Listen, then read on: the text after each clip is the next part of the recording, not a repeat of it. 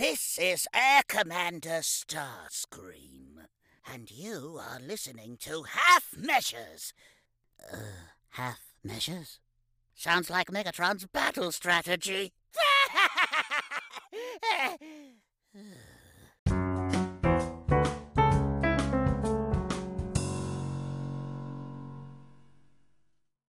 This episode of Half Measures is brought to you by Time Travelling Team. I'm Paddy.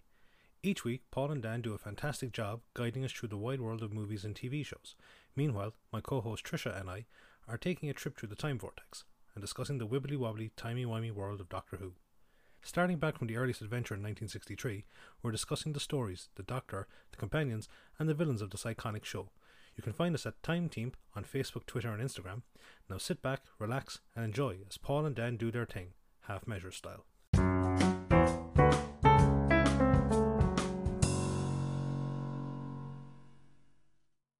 Kia ora Etafano, and thank you for tuning in to Half Measures. This is our 60th episode of the podcast, so we're actually getting close to retirement age, but someone who shows no signs of slowing down is my friend and co-host Dan Whiting. Dan, how are you? Kia ora, Paul. 60, I can't believe it. Happy 60th. We're officially over the hill. We're 5 episodes away from retirement, and, we can just live out the wonder years. We all know we're going to have to work until our 70s by the time we get there, right? It's depressing, right? That's fair. It really does amaze me that we're up to episode 60. It feels like it's both gone fast, and it just wasn't that long ago that we were doing that first episode, our top 10 TV shows, it's crazy. I feel tempted to go back and listen to that, but I also feel like I would be horrified, so maybe not. I feel like we'd need the Snyder Cut if we're going to go back and listen to them, because they probably need some serious audio work and editing to really bring them up to scratch. But, it's an evolution, Paul. Including the Photoshop moustache. It all needs to be taken care of. But Dan, enough about the past. How about the present? What have you been watching this week? I've got a few things for you this week, Paul. So the first thing on my list is I've been watching a TV show on Neon called 000, and it's a 8-episode, let's call it a mini-series, because I don't think they're doing another season. It's a one-shot. And I'll tell you, Paul, it's been a hell of a ride. So I don't know if you know much about this TV show, but the synopsis of it is basically it's about a cocaine shipment that's making its way to Europe, starting from the moment a powerful cartel of Italian criminals decides to buy it, through its journey through Mexico and its shipment across the Atlantic Ocean. And it basically tells the story of kind of from roughly three sort of points of view. So you've got the cartel and the various people associated with that. You've got these Mexican military sort of forces who are trying to sort of control the drug scene in Mexico. And then you've got these American, I think they're from New Orleans, brokers, or they sort of are dealing with the shipping and the logistics, and they've all kind of got complicated stories that are all involved in the same cocaine shipment, and they all kind of interwove together, and it's pretty good. Like, I would say that if you're a fan of Narcos, which I know you are, if you're a fan of Sicario, which I know you are, it's kind of a giant cocktail of those two things. It's pretty violent, as you can imagine, with the sort of the whole sort of cartel drug scene, but it's also got a pretty great story, and it's only 8 episodes long. I'd say this is a must watch. I think you're right, and it ticks, as you say, it ticks so many boxes for me that it's definitely got my attention. And more than that, just the fact that it's 8 episodes, I love that. That feels really doable, and it's not a big commitment. And if it's not quite for me, well, it's no biggie. But there's a lot about this that appeals. I don't know any of the guys that have created this, and I know I can only recognize a couple of the actors, so it looks like something very new to discover. Yeah, so I think it originally came out back in 2019. It's pretty new out here in New Zealand. It only just came out this year. And so it was a Sky original And I also think it's been marketed on Amazon, so it's sort of interesting that it's here on Neon. It is quite subtitle heavy, obviously because we're traveling around different parts of the globe. And I actually have heard that it has put a few people off, but look, we both love a good subtitle show, and I think this is one to sort of sit down and really savor and enjoy. In fact, we watched this over roughly sort of 3 nights, and really sort of good quality episodes. Each episode's about an hour long, and there's a few known actors in there, but it's largely a cast that I haven't seen before. So this is definitely, as I say, definitely one to watch if you're a fan of Narcos or Sicario or anything in that sort of gangster sort of genre, I guess. Nice. The other thing that I've watched is I've watched a movie, Paul. I've watched Godzilla vs. Kong. Now, this is a new movie out, and I think I might have said in last week's episode, I am not up to date with the monster universe. Like, I'm coming in really cold to this. To be honest with you, I'm not really a big King Kong or Godzilla fan. Like, it doesn't really overly kind of get me excited, but I had the opportunity to see the movie, and I'll tell you what, Paul, I absolutely freaking loved it. This is a movie I went in kind of expecting to be like, how can this really be interesting? Like, what are they going to do with it? Like, it's a giant lizard fighting a monkey, but I watching King Kong like punch Godzilla in the face, punch a dinosaur in the face, and kind of this epic battle that ensues sort of for the duration of the movie, it was so much fun. Like, it's a complete popcorn movie. There's enough sort of human characters, and, you know, most of the humans are kind of just bystanders to what's actually going on in the wider movie, trying to protect society. And, you know, meanwhile, Godzilla and King Kong are literally destroying cities as they kind of like use the city like a playground. But this is good. Like, it's actually really sparked a bit of an interest for me. And I think I'm going to have to sort of go back and watch King Kong Skull Island, watch the first Godzilla movies. Like, they're not sort of, for me, they're not I must see these, you know, top movies to see before you die type thing. But they're a lot of fun. They're in the sort of the Fast and the Furious genre for me. You know, sit back, have a bit of a laugh, have a good time. And so, yeah, I guess This has got pretty good reviews in general out there, and as someone who was a bit of a naysayer, I had a great time. Highly recommended. That's awesome. I have heard nothing but positive reviews for this one from everyone who's been to see it thus far, and similar reaction to you, similar sort of preconceptions, or going in with the whole I'm not interested in either character, but put the two of them together and I'm interested.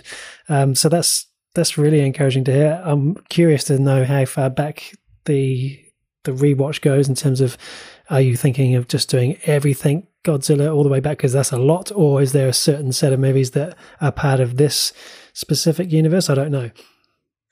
That's probably well, look, we all know the actual, you know, the full sort of suite of Godzilla and King Kong movies go back into probably the 20s and the 30s, but this suite of movies, I believe, kind of starts around 2014. I'm just making this date up on the fly, with I think a Godzilla movie, but then Kong Skull Island, that came out in I think 2017, and that actually is set back in 1940 and gives a bit of context. And so there's only about 5 movies. They're available on sort of the different sort of streaming platforms here in New Zealand. So I don't think it's one where you have to, like, these are the only ones that are kind of connected together from what I understand. The others are, you know, different standalone stories. This is its own little package or suite of movies, as they say. Nice. And decent cast as well. You've got Alexander Skarsgård, you've got Millie Bobby Brown in there, you've got Rebecca Hall, Carl Channer. There's a fair few names in there, as you say, that sort of from the human side, that's going to make it worthwhile. And I know that the director Adam Wingard is the guy. He did Blair Witch and he did VHS. So there's a lot of great things about this, and I understand as well that it involves, because we had someone in our Discord channel this week talking about as well, that it involves the premise that the Earth is hollow. Is that right? Yeah, that is right. And so I don't want to go too into it because it's still too fresh out. And it's not really a spoiler. It's just sort of the concept of, what we believe at the moment to be the centre of the earth isn't actually what is the centre of the earth. And it's basically where these monsters, for lack of it, that's probably the wrong term, where these creatures or whatever you want to call them ultimately sort of come from. And I actually thought at one point, like, the cast is actually it's growing quite big from what I understand, and if anything there's probably too many actors, but you know what, it all kind of worked out. It's even got Julian Dennison, who's from actually Lower Hutt in New Zealand, which is awesome. So he was in obviously Hunt for the Wilder People, and he's been in Deadpool, so it's great to see a little bit of a New Zealand throwback in there. But I'm telling you, Paul, there is nothing better than seeing just from the one scene, King Kong lying on like a giant ship, and then like Godzilla comes out of the waters after him, and King Kong's just like sitting up and he's like just punching him in the water. It's so good. So much fun. It is. It's Saturday night popcorn stuff, and I imagine in the cinema as well, in the theatre, would be really, really worthwhile. I was never that drawn into this genre of movie. I have to admit, ever since the first Cloverfield movie, that I've kind of felt more drawn back into big creatures, big monsters, and then of course Pacific Rim, sort of like that sort of that scale of action. Yeah, I think Pacific Rim's a good shout actually, because like I really enjoyed that first movie, and it kind of actually piqued my interest to watch Pacific Rim again. And what's kind of a bit of a shame with those movies is they kind of they get a bit of a top tier cast, and then they often end up doing another movie, and the level of actors kind of drops out of them, and it's a shame they can't sort of maintain a good sort of cast throughout, which I think is something quite cool in this Godzilla monster universes. Millie Bobby Brown's been in the last couple of Godzilla movies, and it's all just sort of connected, and it makes it feel like a proper suite of movies. Awesome. And then the one other thing that I've been watching is there's been another episode 4 of The Falcon and the Winter Soldier. I honestly can't stop raving about this show. Another epic episode. I think this might be the highest rated episode yet of an already superstar TV show. And what was really great about this is it really sort of started to, I guess, let the Falcon and the Winter Soldier really sort of let them loose, and they had some epic like fight scenes and some character scenes. Like it ended with a really dark moment with our new Captain America. We had some great like guest appearances from Wakanda, and honestly, Paul, it is so good. It just makes me, and I know I say this every week, it makes me I want for you to see these Marvel movies so that you can come and enjoy, TV shows like this, because they're so good, and they're so well told, and the budget's so good. It's just top quality. I feel like just like you come in each week saying it's so great, and I come in each week saying I'm going to get there. I really need to speed that up. You're right. It is the highest rated, it looks like. And all the reviews as well. Everyone in my workplace who's watching it, singing off the same song sheet as you, Dan, they're all raving about it. And yeah, I'm having increasing FOMO week after week, if I'm honest. Same with this, and also with the previous series, which name escapes me right now. WandaVision. Yeah, the WandaVision one. And this is in a whole different sort of... This is a whole nother tier. This is much more like the Marvel movies. I think the WandaVision stuff is a little bit of a different tone and pace. But this is, as I say, up there with the Captain America and the Iron Man content. And so I was just trying to think of the name of them before, but the Dora Milaje are basically the army of Wakanda. And because you have seen Black Panther, haven't you? Correct. Yeah. Yeah, and so Michonne obviously was one of the Dora Milaje, and they're just awesome. So they appear in this episode, and somebody asked them like, what sort of like, you don't have any jurisdiction to operate in wherever in the world they are, and in a complete badass way, one of them's just like, the Dora Milaje have jurisdiction wherever the Dora Milaje find themselves to be, and they've got their like full like Wakanda spears, and like a big fight scene busts out, and It's good. I'm kind of sad we've only got 2 more episodes, but I'm expecting it to go out with a bit of a bang. And then it's actually not too long until we get Loki, which I think is in May or June. It feels like there's going to be a Marvel theme throughout this podcast for some time to come, all the way through probably till we get to, the Star Wars series that will be dropping as well. So it'll be a very Disney feel anyway. And I think, this is one of the great things that Disney's doing. They've got so much original content coming out. I saw a video the other day of Oscar Isaac in training for his role as Marvel's Moon Knight. And again, it's just, it's a bit like Netflix, right? Like they've got a whole bunch of their own content. They're pumping money into it. It's doing well. And I think this is really paying off, because I think what it's really done is it's really kind of, I think, evened out and sort of changed the landscape a little bit, where I think actors only wanted to be in movies, whereas now there's a whole other universe for them to sort of, or another continuation to sort of keep playing these characters in a different way. Yeah. And it's, it's great for them, it's great for the fans, it's great for the industry. Bit of a side conversation, but I wonder what some of the actors that are sort of only on TV are feeling about all these movie actors sort of encroaching into their space and sort of taking some of the roles that they might be auditioning for as well. It must be pretty harsh, but it's great from our point of view. Well, I think, there is so much streaming now, and there's so many different ways for TV shows to be either brought back to life or have a life which they wouldn't have previously gotten on mainstream network television, that hopefully it's good for everyone. But that is me, Paul. Those are the 3 main things that I've been watching. Apart other things, I've sort of continuing my watch of Superstore. I'm continuing with Invincible. But how about you? What have you been watching?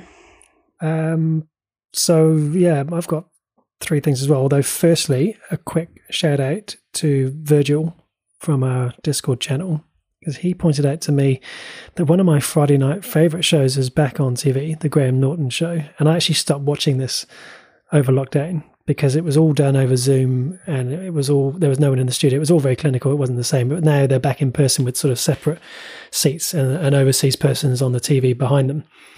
And I'm not going to talk about the show, but I did want to give it a special mention, because this week I lost my shit as we had Walter White from Breaking Bad up on the TV. We had DCI Hastings and Kate Fleming from Line of Duty on the couch next to Rey Skywalker from Star Wars, all talking to each other. It was great. And I just wanted to give a quick mention, because that was as good a couch as I could imagine. Go. I feel like the Graham Norton Show is always great value, but I've got one gripe with it, Paul, and maybe you can, enlighten me. I feel like it's such a huge TV show, and it's so popular around the world, so many superstars on it, but I feel like his little TV that he has when he has people in it's too basic. Like, come on, Graham, You can do better than that. It's like where'd you pick that up from, the warehouse? Like, I just don't understand. Yeah, it's got a real Kmart vibe about it, hasn't it, that TV? Maybe we should all put some money towards Graham getting a new TV for Christmas, because you're quite right. That one aside, the first thing I wanted to talk about is a movie I watched from a director called Terry Morse, called Unknown World. And this is about a scientist who predicts that the world is headed for a nuclear war. And so he puts together this team who drill down directly into the earth to foster this subterranean environment where survivors of such a war would be able to live. But as they go deeper and deeper into the earth, it gets more and more dangerous until they discover, this place that they think they might be able to live. But is it too good to be true, Dan? Well, you just have to watch to find out. Is this one you've heard of, Unknown World? Well, as I wasn't alive in 1951, it wasn't one that was immediately on my radar. But no, you're going to enlighten me. Yes, it is 1951. Well spotted. I wondered if... look, it's been a while since I dipped my hand into the Amazon Prime 50-cent lolly jar. And Dan, I feel I'm overdue a proper old movie. So strap in. And what I do wonder is if anyone was listening to my synopsis back then and was thinking, oh yeah, that sounds quite interesting, and was thinking of maybe giving it a go. And then I also wonder how many people heard you say I wasn't alive in 1951 and now realise it's a 70-year-old movie and just instantly thought, oh yeah, maybe not. Because I tell you what, don't let it put you off, honestly. That the heart of this movie is this great story and this pioneering spirit, and it makes me think of people like George Lucas or Ridley Scott or Steven Spielberg or people like that would have watched these movies and been inspired by them. That's how I felt. And look, I don't care what rating it has on IMDb either. This is just a great sci-fi adventure. And one of the things I thought of watching this movie is I just felt like making a sci-fi movie back in the 50s without all the tech and the budget and the special effects, it must have been so much harder, right? But at the same time, I felt like it must have been even more rewarding somehow from a creation point of view, because every ounce of what you see on screen is, from a director and a producer's perspective, is something they've created with their own hands almost. So, I just really had a great time. I really thought it had a reasonably good story. It had some pretty big names in it from that time. So Bruce Kellogg, Marilyn Nash, George Baxter. If you check out some of the other movies these guys have done, they were in some brilliant early sci-fi stuff. It wasn't particularly exciting or overly shocking, but it tries some things that are way ahead of its time. And I think if you like a movie like, obviously Journey to the Center of the Earth, if you've ever enjoyed anything like that or any sort of sci-fi of that nature, I think it could definitely be for you then. Is something. I think the thing that always appeals to me most about these movies actually is the posters. I feel like they always have got such a great retro vibe to me, and I think you're right in terms of the old school kind of effects and things which lead to the movies of today ultimately. And I think you're right. I actually think it would be way more fun trying to work out, much like when I think about the Star Wars movies, and a lot of those scenes with all the stormtroopers and the spaceships, like it's either models or it's paintings or it's all sorts of it's such it's a real craft, right? Whereas everything's so digital these days. And I would imagine it would have been a lot of fun trying to sort of problem solve. How do we get this creature to kind of look good on film, and what does that mean to us? I think you're right. Other than like Tom Cruise hanging off the side of a plane, everything else is digital, right? But what's funny is the thing that dates it more than the effects or even obviously it's black and white, are just some real simple things that I guess back then no one would have blinked twice, but now when you watch it some 70 years later, so these guys are inside this cyclotram thing, which is amazing. It's this machine and vehicle that takes them hundreds of miles beneath the surface, and yet two of the crew have got on board just wearing a business suit, like dress trousers and office shoes. What is going on? I just don't know. And then as they're burying down into the earth, this guy decides, quite fancy a smoke, and he just gets out and lights his pipe. That's brilliant, right? That's just what you want in a small confined space. But I find every now and then an older movie, A Trip Back in Time, just grinds me somehow. And so the science in this one isn't particularly credible, but it's kind of like Godzilla versus Kong and another movie. You just accept what it is and you enjoy it for what it is, and I'll take the same attitude. I probably give this one 2 guns akimbo, Dan, which isn't that high on the 4 scale that we've come to use these days. But I think very few sci-fi movies from the 50s would probably get more than that from me. So this is worth 74 minutes of your time, I think.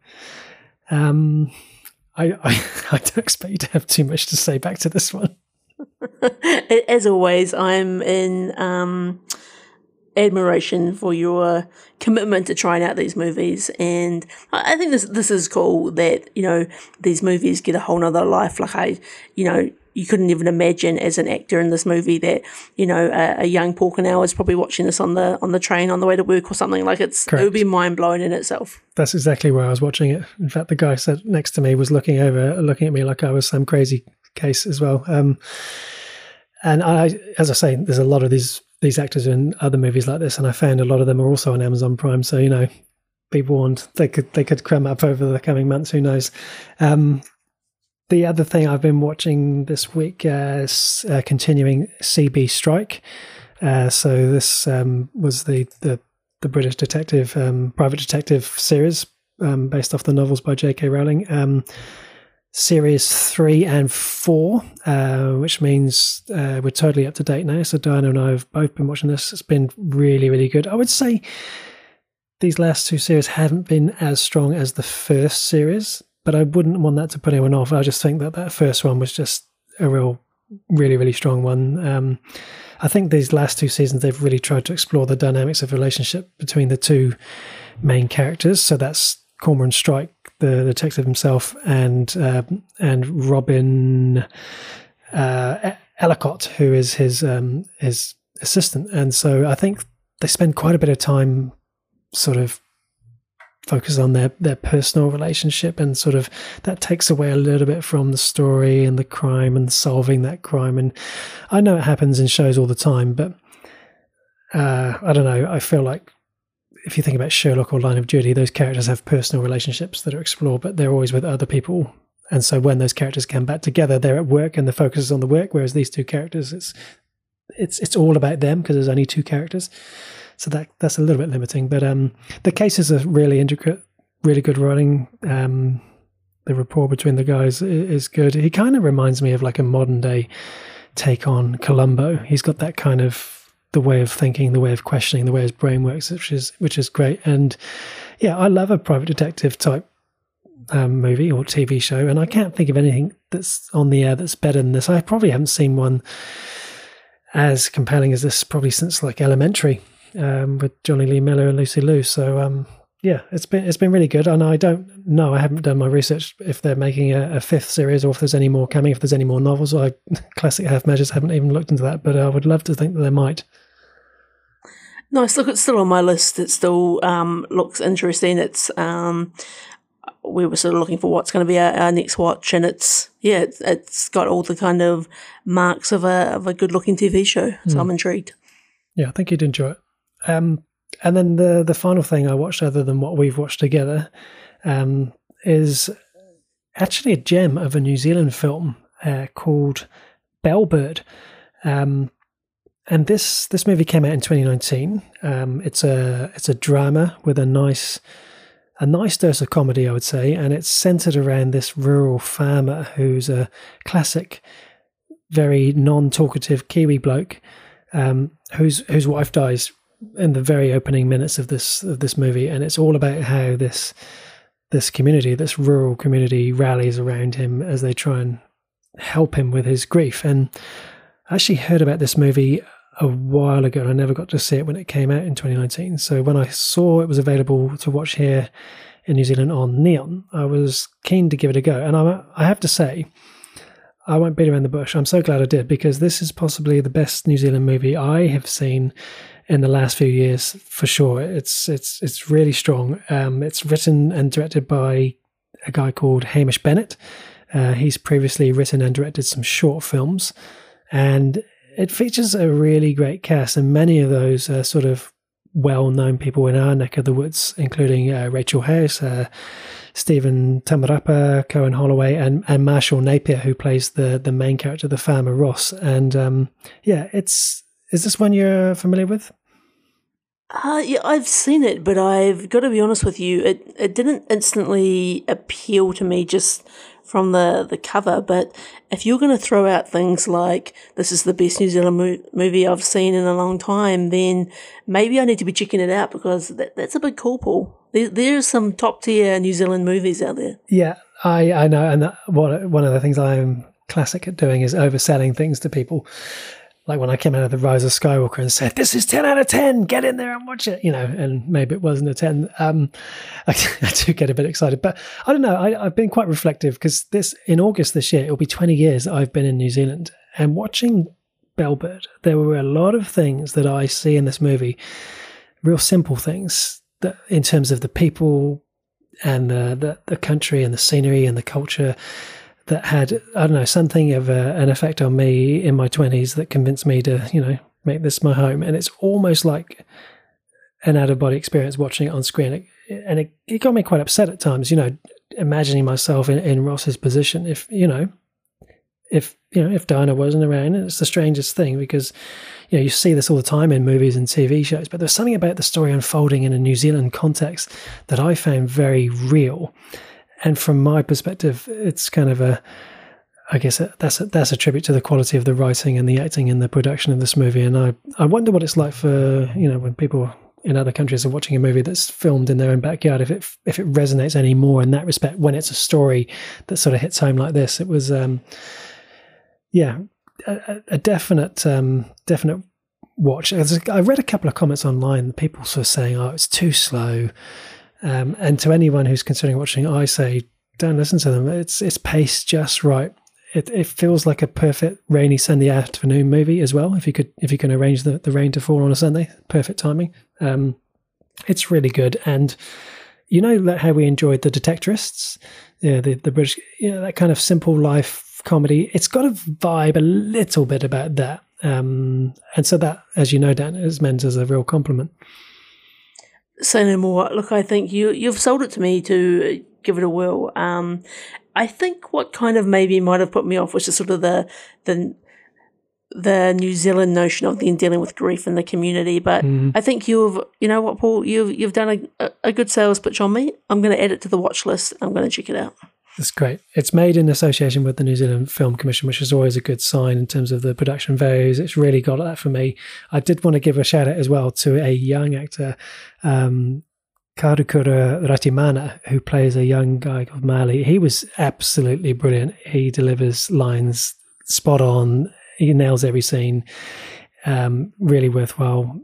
Real good feel good movie. It's there's so much heart in there.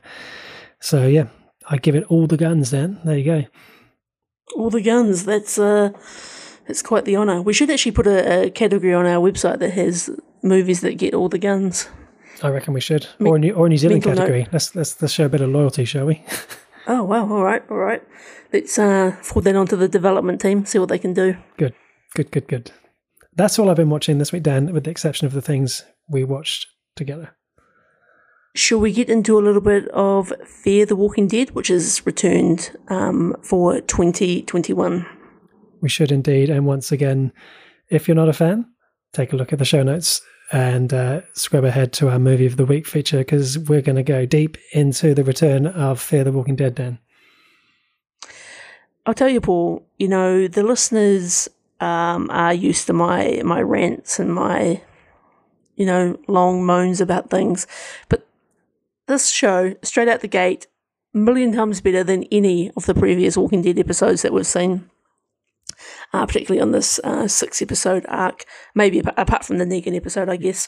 But this, I think what really was great about it for me, and again, it's probably because I think this episode was filmed before the real lockdown started. It just having multiple characters on screen really made this work. Having lots of walkers, having Morgan and John, and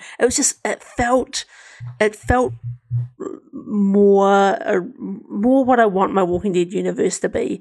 And this, I came into this episode and I thought to myself, make sure you watch a YouTube reminder of what previously happened so that you don't have any complaints for Paul when Paul tells you to watch a YouTube reminder. So well done. I did that first. And it just reminded me actually of how enjoyable the Fear the Walking Dead universe has become, and how much I Morgan is almost the Rick of the Walking Dead universe, right? New Morgan. And that's so good. And it was so great to come straight into a John episode. Like, I know that we're both big John fans. And I think what's really great about, John as a character in this episode is John's been on a real journey, and he was really kind of at the end of that journey. And, from the start of it, he, obviously thinking about taking his own life and sort of ending it all. But he's so good with his gun, right? Like, he's like picking off walkers at the door, just single shotting everyone. I thought this was a fantastic episode. I entirely agree with everything you just said, which is a rarity, right? But it really is. What you hit the nail on the head when you said about just like the gang all together and just multiple characters. That was one of the things that we saw lacking in this last season of the Walking Dead that we watched in this episode. So this is season 6, episode 8, The Door. It's called, just for anyone who's not familiar with the episode, if you're too lazy to fast forward past us, or if you are listening, we're hoping you're a fan. So this is a reunion with an old friend, helps pull John out of his darkest moment yet. Back at Lawton, Virginia demands some answers. That's the episode that we're looking into. If you've watched it, you'll know what we're talking about. I think for me, what makes it really, really good is how well thought through this episode was. And I think, it's what makes it more sad is the fact that we had, to dive into what you said about John, we had John on the verge, at an all-time low, at the lowest point any person can reach. And he got pulled out of that through a combination of the amazing Morgan and circumstance, I guess, and then someone else takes him out anyway. It's I don't know. It just really caught me off guard, and I thought it was really cleverly written. I think you're right. So, I think what we're used to with the Walking Dead in particular, and even Fear the Walking Dead, is they like to toy with us with main characters, and I feel like they did exactly this. They did this to us in this episode, but they followed through, and that was the almost kind of the scary and terrifying thing about it, because like I would probably say, Morgan, John, June, Victor, Alicia, those are probably our real top tier characters on that show. And when John is ultimately dies, I was gobsmacked. I was almost sad. I was like, I can't believe it. Like, because in my mind, I'm like, he's going to get back to June. Like they're a great couple. Like it's going to be a great combo. It's going to be so good. He's going to join Morgan. He's such a strong character. And when he turned, I was almost like, has he actually turned, or is he just kind of, really kind of like bleeding and pale from like losing so much blood? But I was in shock. Yeah, no, it's really clever how they made us think. They made us think that June was thinking that John had turned into a zombie because of the way he was moving on the floor before we could see his face. But we know, because we're clever with the audience, we know that this is just going to be one of those wonderful moments where she's wrong and she's going to be able to patch him up. But then we discover that we're wrong. We're the ones who've got it all wrong. And they went to so much effort to convince us that John was going to live. After him deciding to choose life, he then gets shot and then he sinks into the water, but then he sees the photo and he manages to put himself back up and starts floating, and then he has June find him. As you say, all the signs are like, this is a guy who's hit rock bottom and now he's back and he's going to be better than ever, and I can't wait, because John, I think I've said this before, probably is my favorite character on the show, and I just thought it was brilliant how they did that.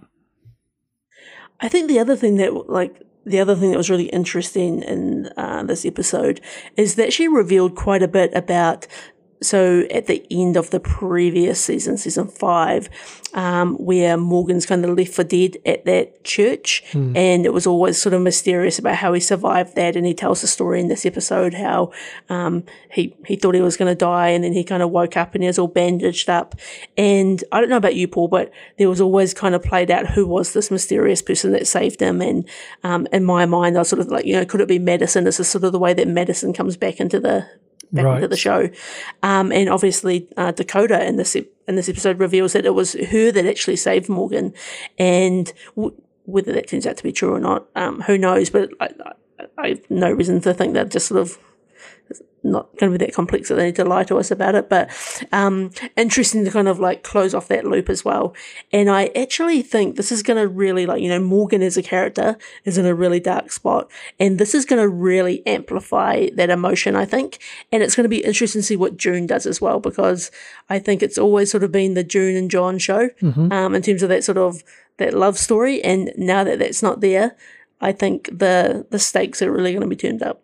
That's right, and that's another thing that makes this death ironically a good thing, because it's going to heighten those emotions for Morgan and for John. We're going to see different dynamics of them as a result of this. The other clever thing that this episode achieves for me is that I have a character that I dislike, and I can focus my anger about John's death towards, and that's Dakota, that's Virginia's sister.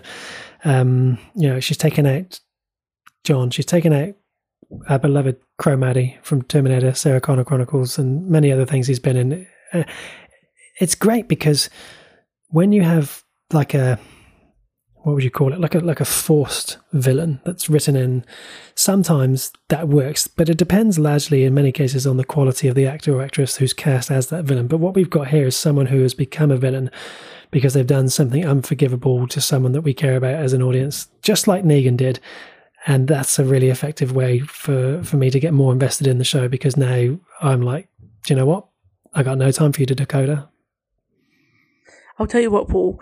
As soon as that happened, I thought we need a Carol scene where Karen goes and shows Dakota the flowers and just finishes it all off, because she needs to be sorted out.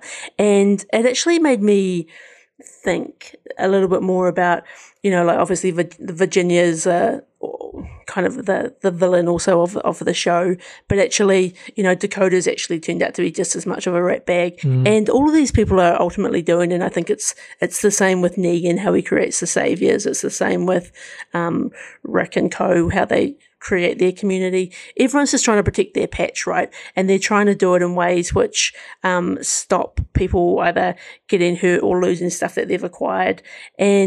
But it always creates another sort of form of villainy all around it.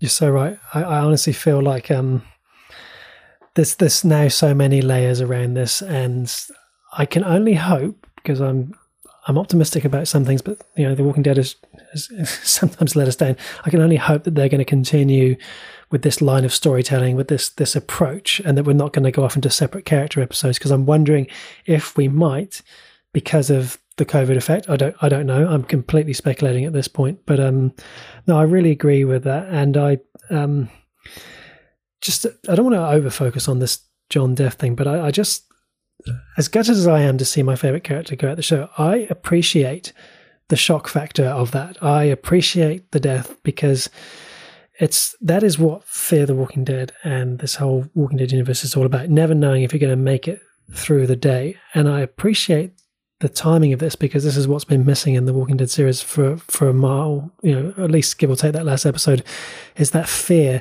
that someone actually might not make it out alive. And I know we've had that briefly, but I feel like it's been a while since I've actually been shocked like that. And so that is, I talked about last week or the week before about why I watched this show, and it's the fear and it's the waiting to be shocked. There's certain TV shows where you just never know who's going to make it out.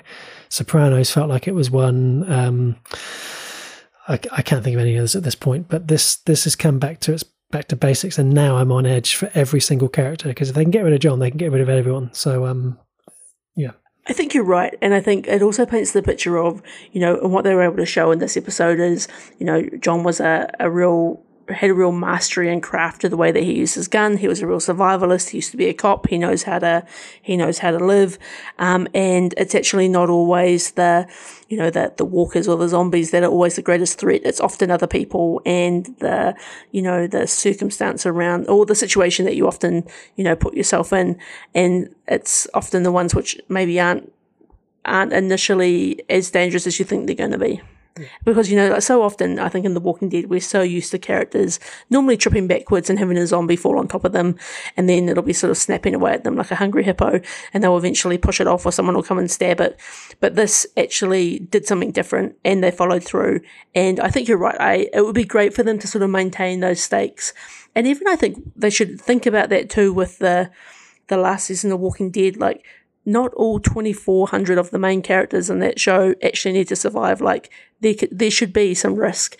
And I know that, this episode was actually meant to be aired as the finale, but they couldn't finish it in time for COVID. But I actually kind of like the notion of actually starting the season with a real bang. Yeah. Like, let's start and get scared.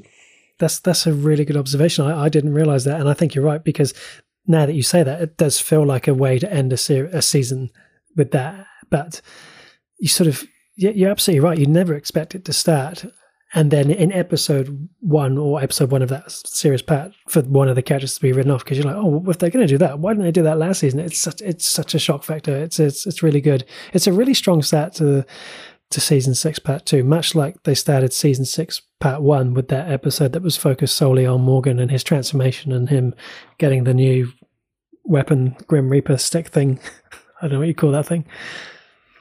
Indeed. And I also like the other thing at the end of this episode when Morgan's basically radioing everyone to be like, let's get ready.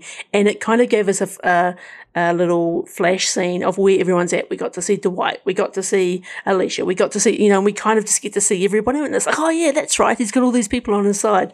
And it kind of gets you hyped up for where to next. Pay attention, Walking Dead. Fear the Walking Dead is a show you should be watching. I think we've always said it, Paul. It's really come into its own. All right. Must be time for a little bit of a movie of the week. So Indeed. Each week, Paul and I take turns choosing movie of the week. If you would like to watch along with us, then we post that movie in our Discord channel. You should come and join that. You can see what we're going to be watching, join in on the other conversation and banter that happens over there. But this week, Paul, what did we watch? This week, Dan, we watched Bill and Ted Face the Music.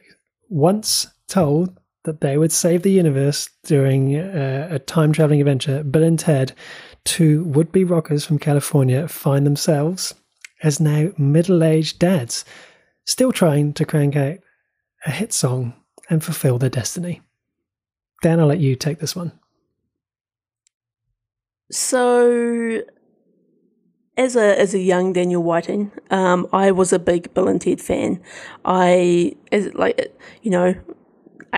8, 9, 10, loved these movies. I remember having a Bill and Ted game on my Nintendo Game Boy, and I thought it was the greatest thing. When this movie first came out, I was kind of like, oh, should this happen? Should it? I was kind of intrigued about watching it, and it made me really reflect on, the other day I was talking about the Sonic movie, and actually it was a pure delight and pure fun. This movie, this is probably the first movie, Paul, I literally considered, I don't know if I'm going to watch this all the way to the end. And I considered turning it off. I didn't, because I was like, that's not the half measures way, but it's kind of a half measures way. But I followed it through. But I did not enjoy this experience at all. I felt like it was cringy. I felt like the humour didn't really land for me. I felt like, yes, it was Bill and Ted of past, but it was all just kind of weird. Like, there was a couple of moments that were fun. Probably when Bill and Ted are visiting their one of their future selves when they're in jail and they're all buffed up and they've got tattoos all over their bodies, and that was kind of fun. But I don't think this movie needed to exist. You're right. This is one of those times where they 100% should have just let it be. And as you know, I am normally all for any kind of sequel or revisiting a film series from 25 years ago or more. And when I think about movies that we've seen over the last few years that have been a sequel to a movie that, was some time before. So like, even Coming to America that we watched recently, Blade Runner 2049, the other things that I was thinking about this on the train, there was Trainspotting 2 and Mad Max Force Awakens.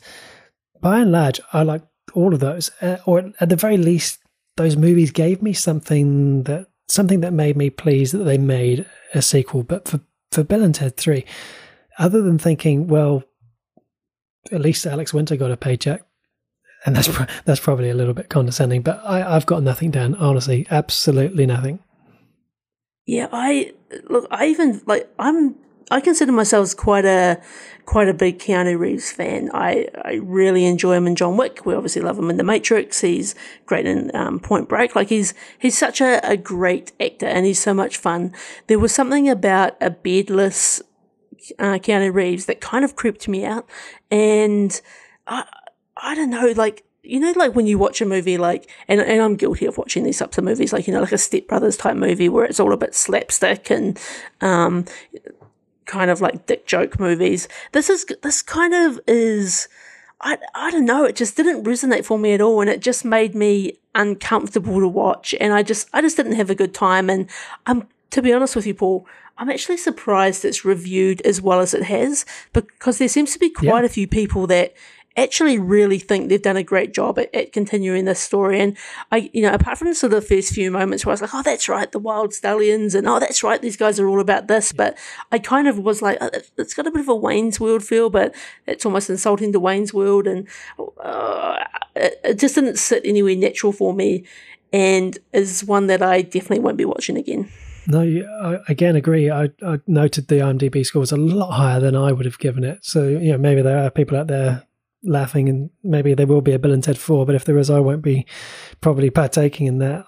I think there was something weird about Keanu Reeves with the beard. Diana even said, oh, he looks odd, and she was absolutely right. There was something very odd, but there was also something very weird about watching men in their 50s acting like that. Like, it made me feel really awkward and uncomfortable and squirming, feeling embarrassed for them, particularly, Keanu Reeves, who, as you say, has been an awesome just in so much.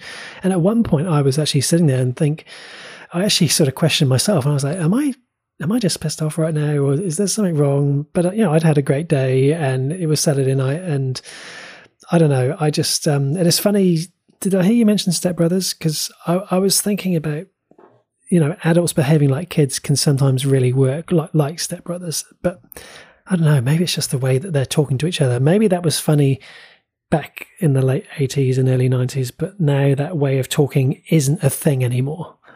And I think that's the thing, right? Like, I think you either get that tone right or you don't. And in this case, I don't think they got it right, because I'm with you. It did feel awkward, and it kind of seemed like they were a little bit too simple in the way they were behaving. Like, it was almost more enjoyable to see their kids acting in that way.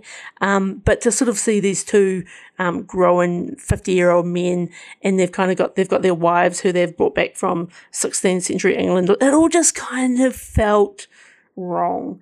And when did this come out? 2020. I just think the world's changed so much, and it would have almost been better just to kind of reboot this as opposed to try to bring in the original. It's a bit of a miss for me. Yeah, real good call on the. I actually wonder, even if they did a reboot, even if that would work, because I still wonder if that type of humor isn't a thing anymore. But like I said, as you pointed out, the IMDb rating is still there. I think the one positive I took out of this, for me, one of my favorite characters from the previous, it was the Grim Reaper. But he comes into it. This is William Sadler's character. He comes into it pretty late in this movie, like 20 minutes to go, and it wasn't enough to save it. But I am pretty glass half full kind of guy, and I struggle just to come in with the positive, because I remember us talking about this back in one of the earlier podcasts when it was in our news desk. It was announced, and I was like excited for a third. But I would say, Dan, of all the movies of the week that we've done so far, this one rates bottom of the pile for me. It's pretty hard, isn't it? Like, I feel like I've been hard on movies before. Like, I was trying to think of that Robert Redford movie, like the Lone Gunman or something, and I would watch that again before I watched this movie. That was a great movie. So that's, I think, and so I don't know. I think sometimes these movies, like, I was actually kind of looking forward to watching this as well. I thought, it's going to be a bit dumb, but it's going to be fun, and it's going to have some great throwbacks. But yeah, no, just not a great time. 100%. And let's leave it at that, Dan. And talking of the news desk, can I please implore you to bring the mood up a little with some news? All right. Well, I'm actually going to start with some down buzz news, but I'll see what I can do with it. So there's been a few movie move-arounds and reshuffles, as we're getting pretty used to at the moment. So it looks like Top Gun Maverick has been moved from the 2nd of July all the way to the 19th of November. And that's taken over Mission Impossible 7's now former date. MI7 is now scheduled on the 27th of May 2022, which makes Mission Impossible 8 now that what's going to be November 22 to July 23. Good grief. I thought, just to add to that, so also the Dungeons and Dragons film, which we've been talking a lot about, has been pushed from May 22 to March 23. So that's almost another year away as well. So, crikey, Paul, I don't know. So many delays, so many changes. I almost just wish that people wouldn't announce so early. And I know that they're adjusting for the pandemic and stuff, but I feel like don't tell me now that your movie is coming out in 2023 because you clearly don't know. It's probably coming, like you don't know it's coming out on that date. You know, just tell me it's been delayed. Yeah. Let me know when it's coming out next week. It's crazy because last week you got to be hyped up because you're like, oh, you know, cinemas are opening back up. It's like, well, why are they pushing things back? I would have thought they'd be bringing things forward. I obviously don't understand the economics of it all. I don't know, Paul. I don't know. It's a wild world we live in. What else have we got here? So there is a live action Gundam movie being developed for Netflix.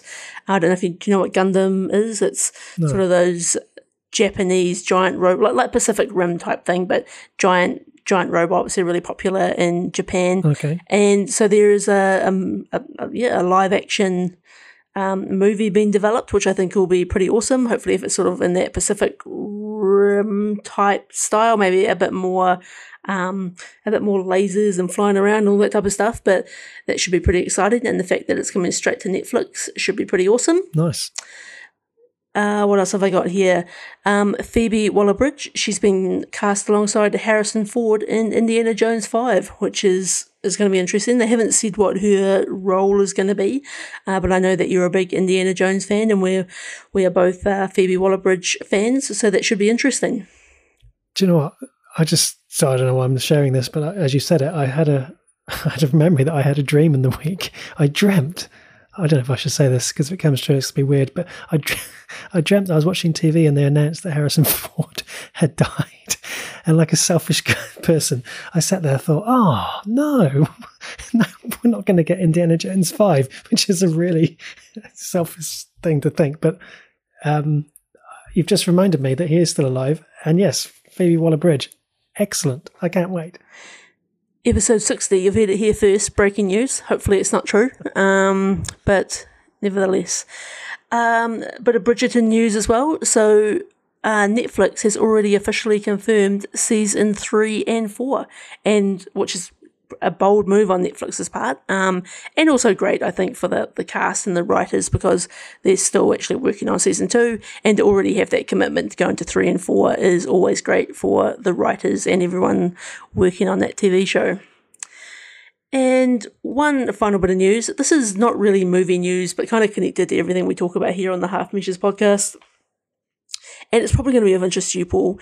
Do you know that Hasbro has been working on Optimus Prime robot that transforms into a truck? Yes. Automatically.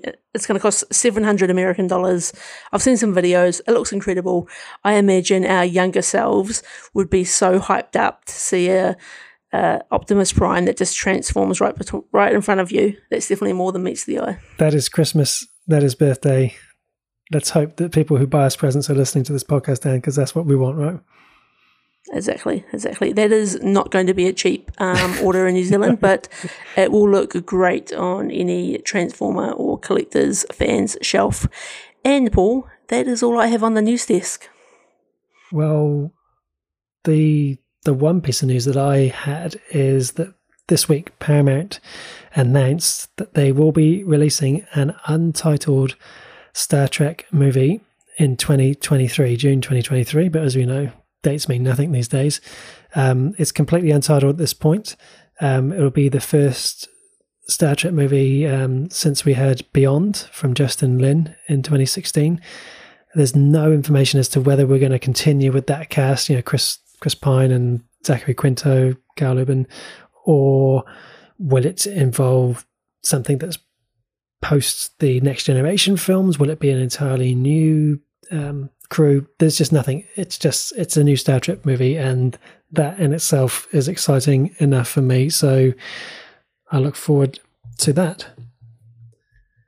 Intriguing. Always great. There's always Star Trek news happening, isn't there? There's always something in the works, which is a good thing. That is a good thing. It's the way we like it. It was a real dark time from like 2005 to 2009 when we had nothing. We always remember those 4 years.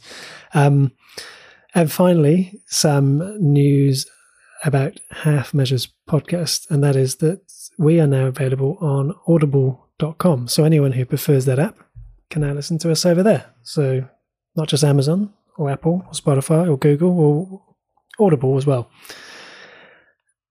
From that, I'll take us straight into the mailbag for two quick things this week. Better Call Saul Season 2 review, the post we made of that a couple of weeks ago, that was shared on Twitter by the show's editor, Chris McCaleb, and the writer of one of the shows that we discussed in that podcast, Gordon Smith. Gordon, he's worked as a writer and a producer for Better Call Saul and Breaking Bad. He has given us then some of the best stories in the history of television. We've talked about these in previous podcasts, and I think when you go through the credits of what episodes he's written, they're episodes that we have raved about. So if he, seeing our 5-star review online, just for a split second brought a smile to his face, then this entire podcast is worthwhile in my book. And then the other thing, last week's peak performance. So that was our producer Samara's choice, Matt Wahlberg. Nominations this week, Sarah from Porirua went with Ted.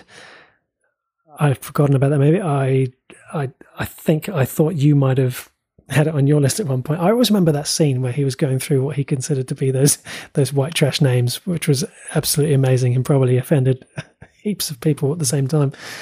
We had Nat in Wellington give us his 3-2-1 of Other Guys, The Departed, and the infamous Boogie Nights. And finally, we had Paddy give us his 3-2-1 of The Other Guys, The Fighter, and The Departed. So, Dan, a lot of love for The Other Guys, a movie you chose last week. I feel like a rewatch must be in order. That is the mailbag. Amazing. It must be time for a little bit of our peak performance. Indeed, it is. So, as I said just earlier, last week our producer Samara King provided us with the peak performance of Wahlberg, and so this week it's the turn of Half Measure's other producer, Trisha Brady, and then she has picked for us the legendary actress Maggie Smith. Who's going to kick us off this week? I can go if you like. So, yeah, I think, as you say, Maggie Smith is a treasure of the film and TV world, and has got a huge back catalogue of movies and TV shows. But as always, it's always a bit of a challenge to get it down to your top 3. I actually feel like we're probably going to have some similarities this week, Paul, if I look into the crystal ball correctly.